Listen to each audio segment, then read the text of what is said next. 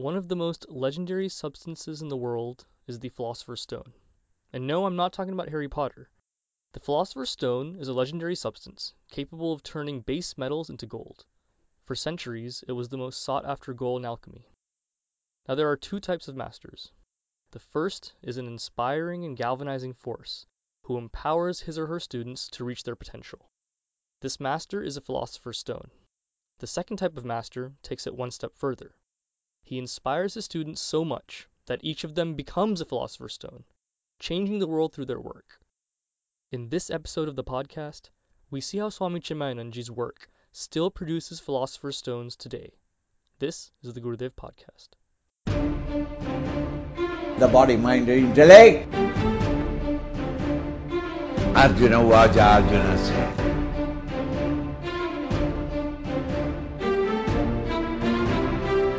laws of causation.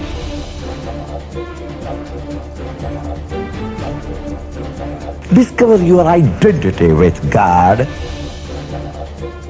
Keep the goal highest.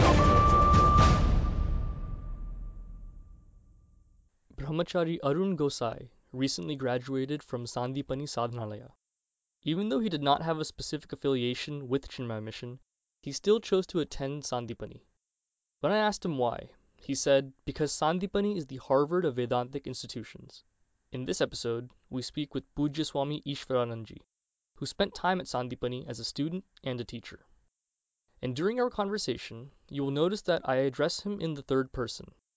For example, instead of how was your time at the ashram, I'd say how was Swamiji's time at the ashram.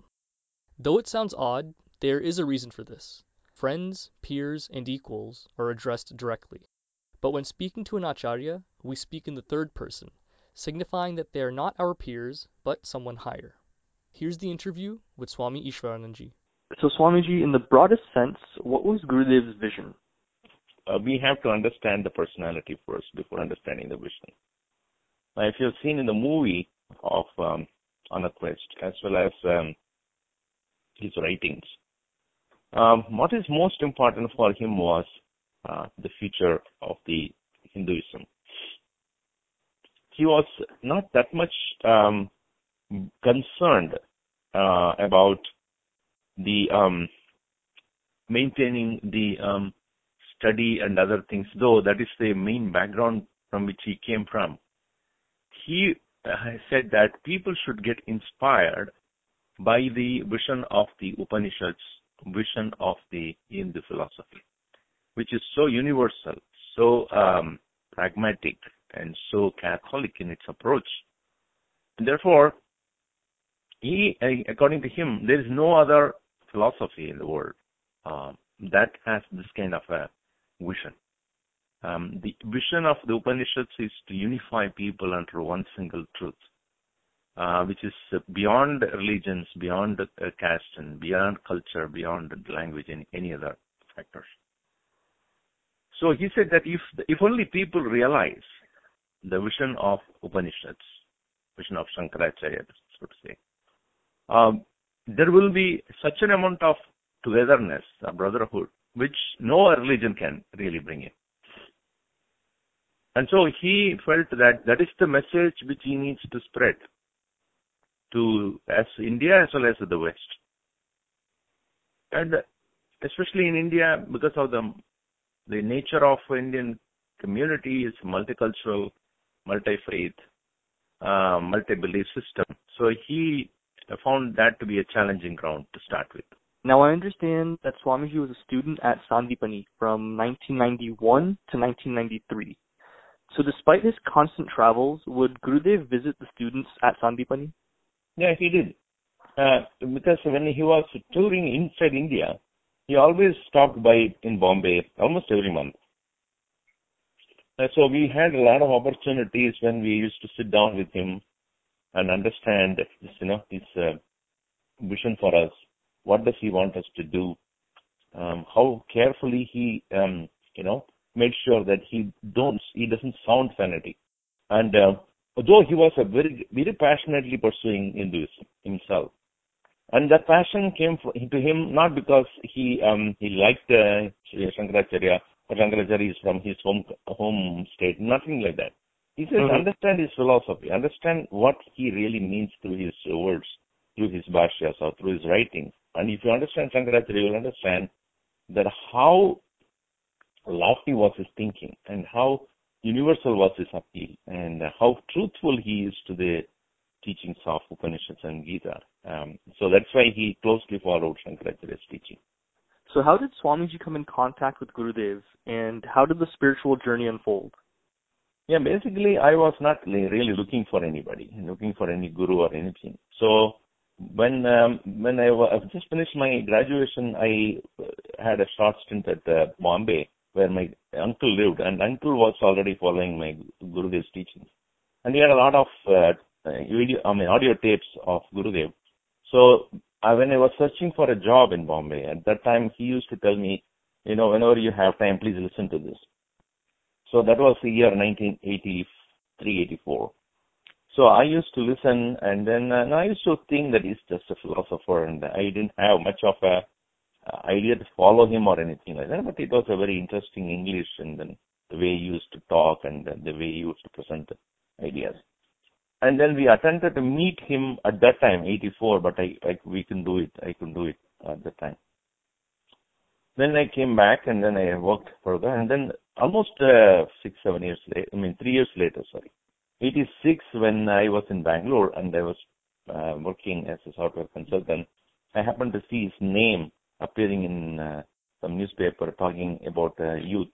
He's giving a talk. So I went there, and really I could connect the person with the speech.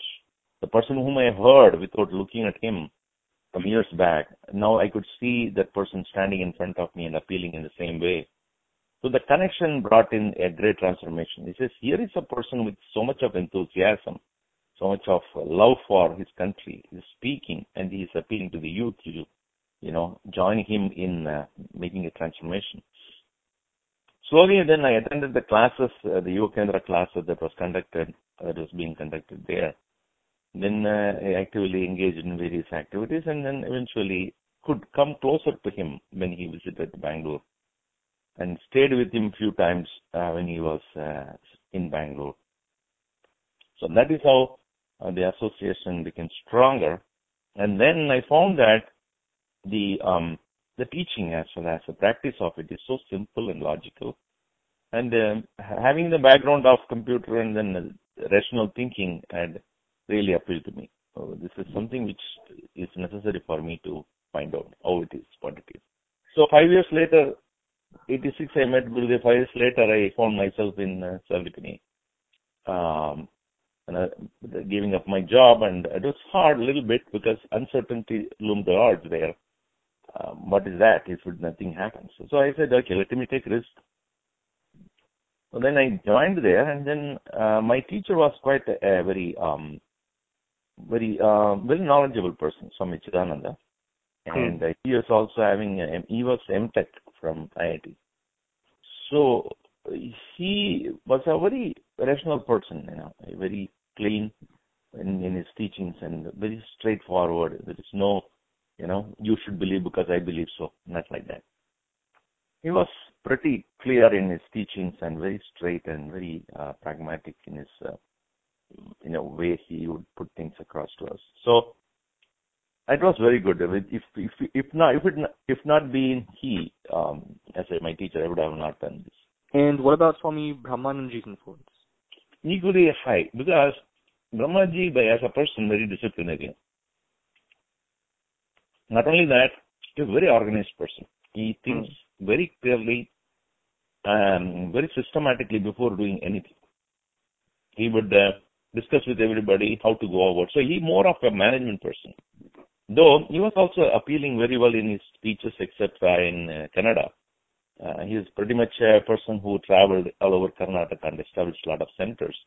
From him, I learned how to organize things, how to make sure that anything you take up, take it with great responsibility, finish the task with whatever you take up in your hand, and involve people. Most important is involve people. People should know what you're doing and make sure that you do in such a way that everybody feels that they are doing it. And he pretty much developed a lot of centers in Karnataka single-handedly. So I learned from him how to work, while I learned from my teacher, Sivananda, how to teach. So those both helped me a lot, and I owe to them, both of them. From 2002 to 2004, Swamiji was the head acharya of the Vedanta course at Sandeepany. How was this assigned, and what was the experience like? In fact, it came as a surprise to me when Swami Tejamanji Guruji asked me to teach, because I was not even, thinking about it. Because I'm not cut for that, basically, because I'm not a person who's extremely studious or anything. But I'm clear about what I say. No ambiguity in me, and that probably had appealed to him. So when he said, way back in 1998, just 5 years after my graduation, one day he came to me and said, when I met him in Bakersfield, he said, "Hey, get ready for the next course to teach." I said, how am I involved here? He said, "You teach. I'm telling you, you can do that." Then came the conviction. Yes, if he believes so, I believe I can. Tejamanji is of that kind of a personality. He exactly knows what a person can do, and he will pick him up and then give him that task. You can do it, do it. So when he said that you can do it, I think he instilled confidence in me. I can. So I sat down quietly I asked my teacher, that Chidananda, he was still in San Jose. I said, "How am I going to go about this?" And he said to me, "Don't worry about anything else. Just be honest to what you say and be prepared." So that day onwards, the next 2 years, I sat down seriously, day in and day out, to study Upanishads and Gita and other things, more seriously than I've ever done before. Even when as a student, I was not that serious. Because now the Oman is on my shoulders is the whole responsibility of guiding some 60 plus students. So next 2 years was very serious, where I spent a lot of time in referring to books and writing down my own notes and reading carefully. So the teaching process between 2002 and 2004 was extremely interesting, and I think that has changed a lot of my perception about how to handle students and how to convey ideas in a ways that it appeals to a common man. Until then, it was talking to common man of the world, and I don't care. I don't follow up, right? Whether he follows or not, who cares about them? In the sense that we are not responsible to follow up anybody who listens. But here it is not like that. They are living with me. They are going to live with me for 2 years. I am responsible for this fellow's growth. I have to be careful about what I'm saying, and I have to see what he follows, so that he becomes a spiritual seeker. So it was very interesting that many of them had taken up very well. Not all of them, obviously. This never happens. Out of 60 students I had, 45 of them finally remained. It always happens. Quite a bit of them have personal reasons and leave. Then out of that, now presently I would say more than 12 of them are Swamis, still with the mission. So that is quite a fulfilling experience, that they have really become sadhaks and they have taken up it up in their life. And one of them is already a acharya there in Bombay now. Many others also, like Shivatmananda is one of them, and is in Austin. And a few others in Goa, in Bombay, in Delhi, in many other places. They all have become some. And our Sadhanalaya is also a very serious scholar in CAF. So fulfillment comes in seeing how your guidance has helped people to become serious seekers of spirituality. So the challenge I always faced with the teaching, during the teaching, is to keep the students inspired consistently. When you give a talk in a public place or go to a camp or go to any other place, you can talk and then it's over, right? And you come back home. Here, they have to get consistently inspired, and every day they are going to listen to you for the 2 years. So you cannot repeat ideas. You have to be creative. You have to be moving forward, advancing, making sure that teaching is more and more clearer to them, making it more and more subtle and deeper. That was really a good challenge. And Swami Brahmananda very well observed, 2 years of teaching is equal to 10 years of sadhana. Now, this is a tough question. If Swamiji had to describe Gurudev in one word and one word only, what would that word be? Inspirer.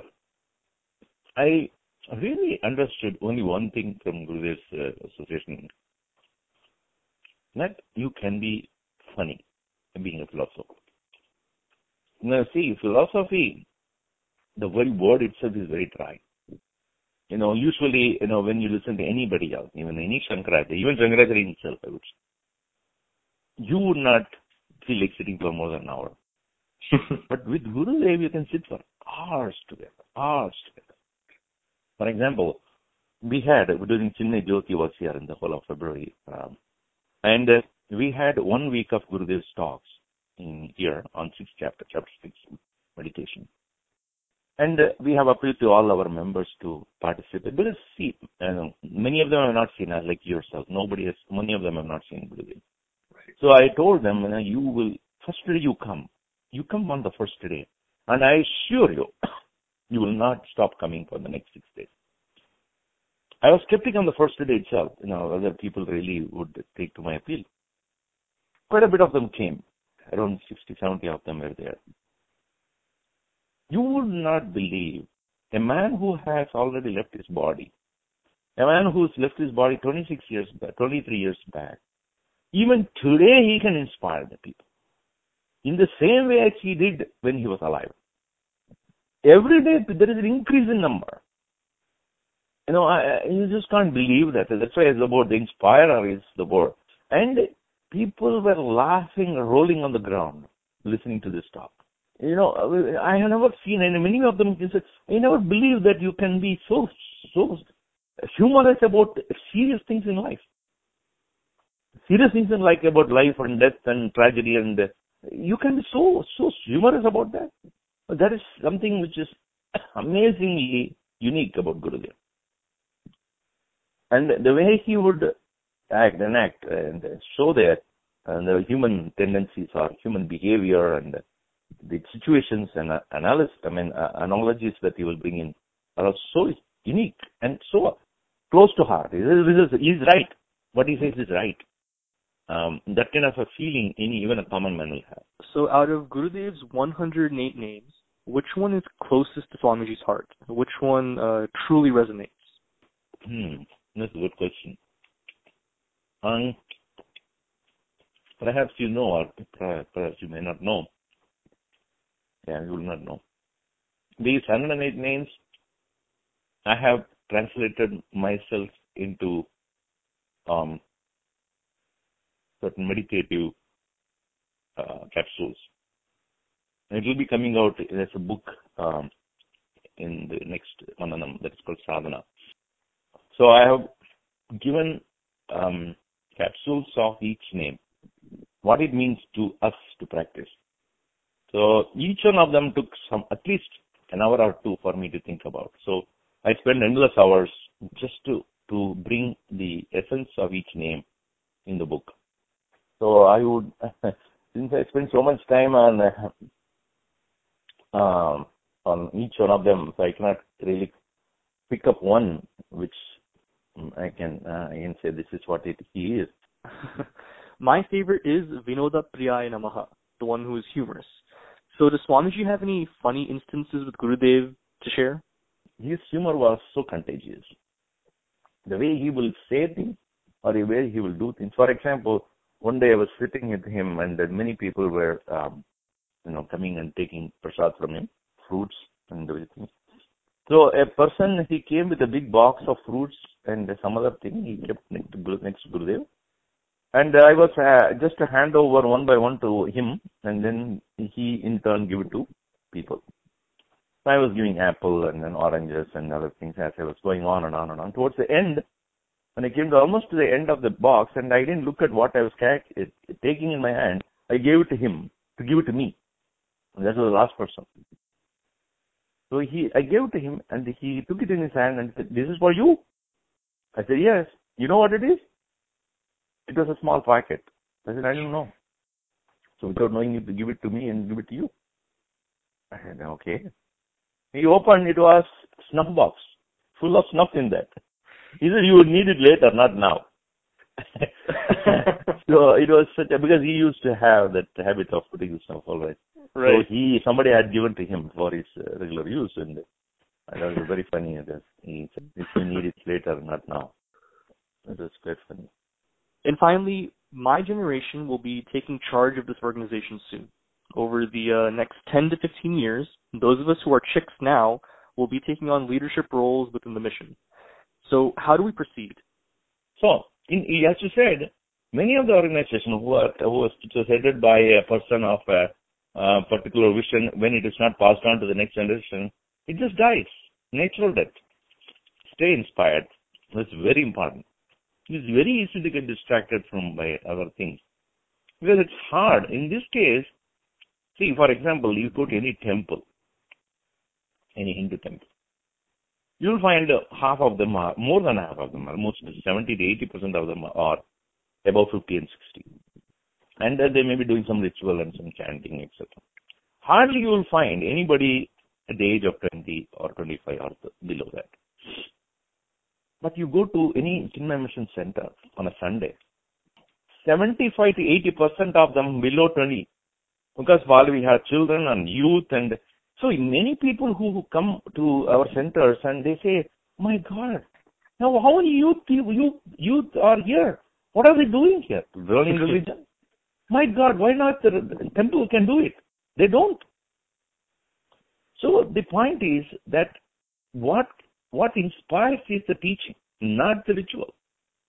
But then what sustains an individual to continue to serve is what he knows why he's serving. Why he's serving is most important. So I would say the next generation should understand, feel the need of this knowledge in their life. And that requires study, not only study, but how to translate that into action, doing some seva, doing some work, doing something which constantly keeps them inspired. And that is a must. As you said rightly, that next 10, 15 years later, the people who are going to be sustaining this organization are the youth. But youth of what caliber?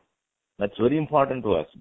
Just not doing trekking and jumping about and mountaineering. It is the people who have learned why they are learning, why they are doing what they are doing, and what is the master's vision about the sustaining Hinduism, sustaining this philosophy for the benefit of the humanity. And thereby, at no time as a youth of this country, or youth of any other India also, deny other religions, look down upon anybody. It is not correct, because we have to make sure that we stand truthful to the Master's vision. The Master never said other religions are waste. No. If you are a Christian, you will become a better Christian. If you are a Muslim, you will become a better Muslim. If you are Buddhist, you will become a better Buddhist. And that is how Vedanta looks at the thing. And that is how Shankaracharya wanted it, and that's how Gurudev looked at it. Now, let us not therefore become a fanatic Hindus. That should not be there in our dictionary. Mm-hmm. And that's where we should not head ourselves to. Thank you very much for speaking with us, Swamiji. Hari Om. All right. Take care. Hari Om. Hari Om.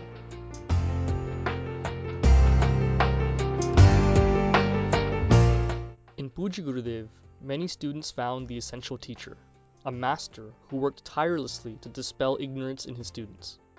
Swami Shivanandaji, the master who bestowed Sannyasa Diksha upon Gurudev, once wrote that a guru is someone absolutely necessary for every aspirant on the spiritual path. It is only a guru who can discover your defects. The nature of egoism is such that you will not be able to find out your own faults. Just as a man cannot see his own back, so also he cannot see his own faults easily. He must live under a guru for the eradication of his evil qualities and defects. A guru can be pleased with his disciple only if the latter carries out his spiritual instructions implicitly. Therefore, follow the instructions of the guru carefully. Act up to his instructions. Only then will you deserve his blessings. The Gurudev podcast is produced by Chick West and brought to you by Satvik Media. Our content manager is Ramesh Chirvu. Our executive producer is Swami Sarveshananji. And I'm your host, Sridhar Karra. Vande Chinmaya Sadgurum.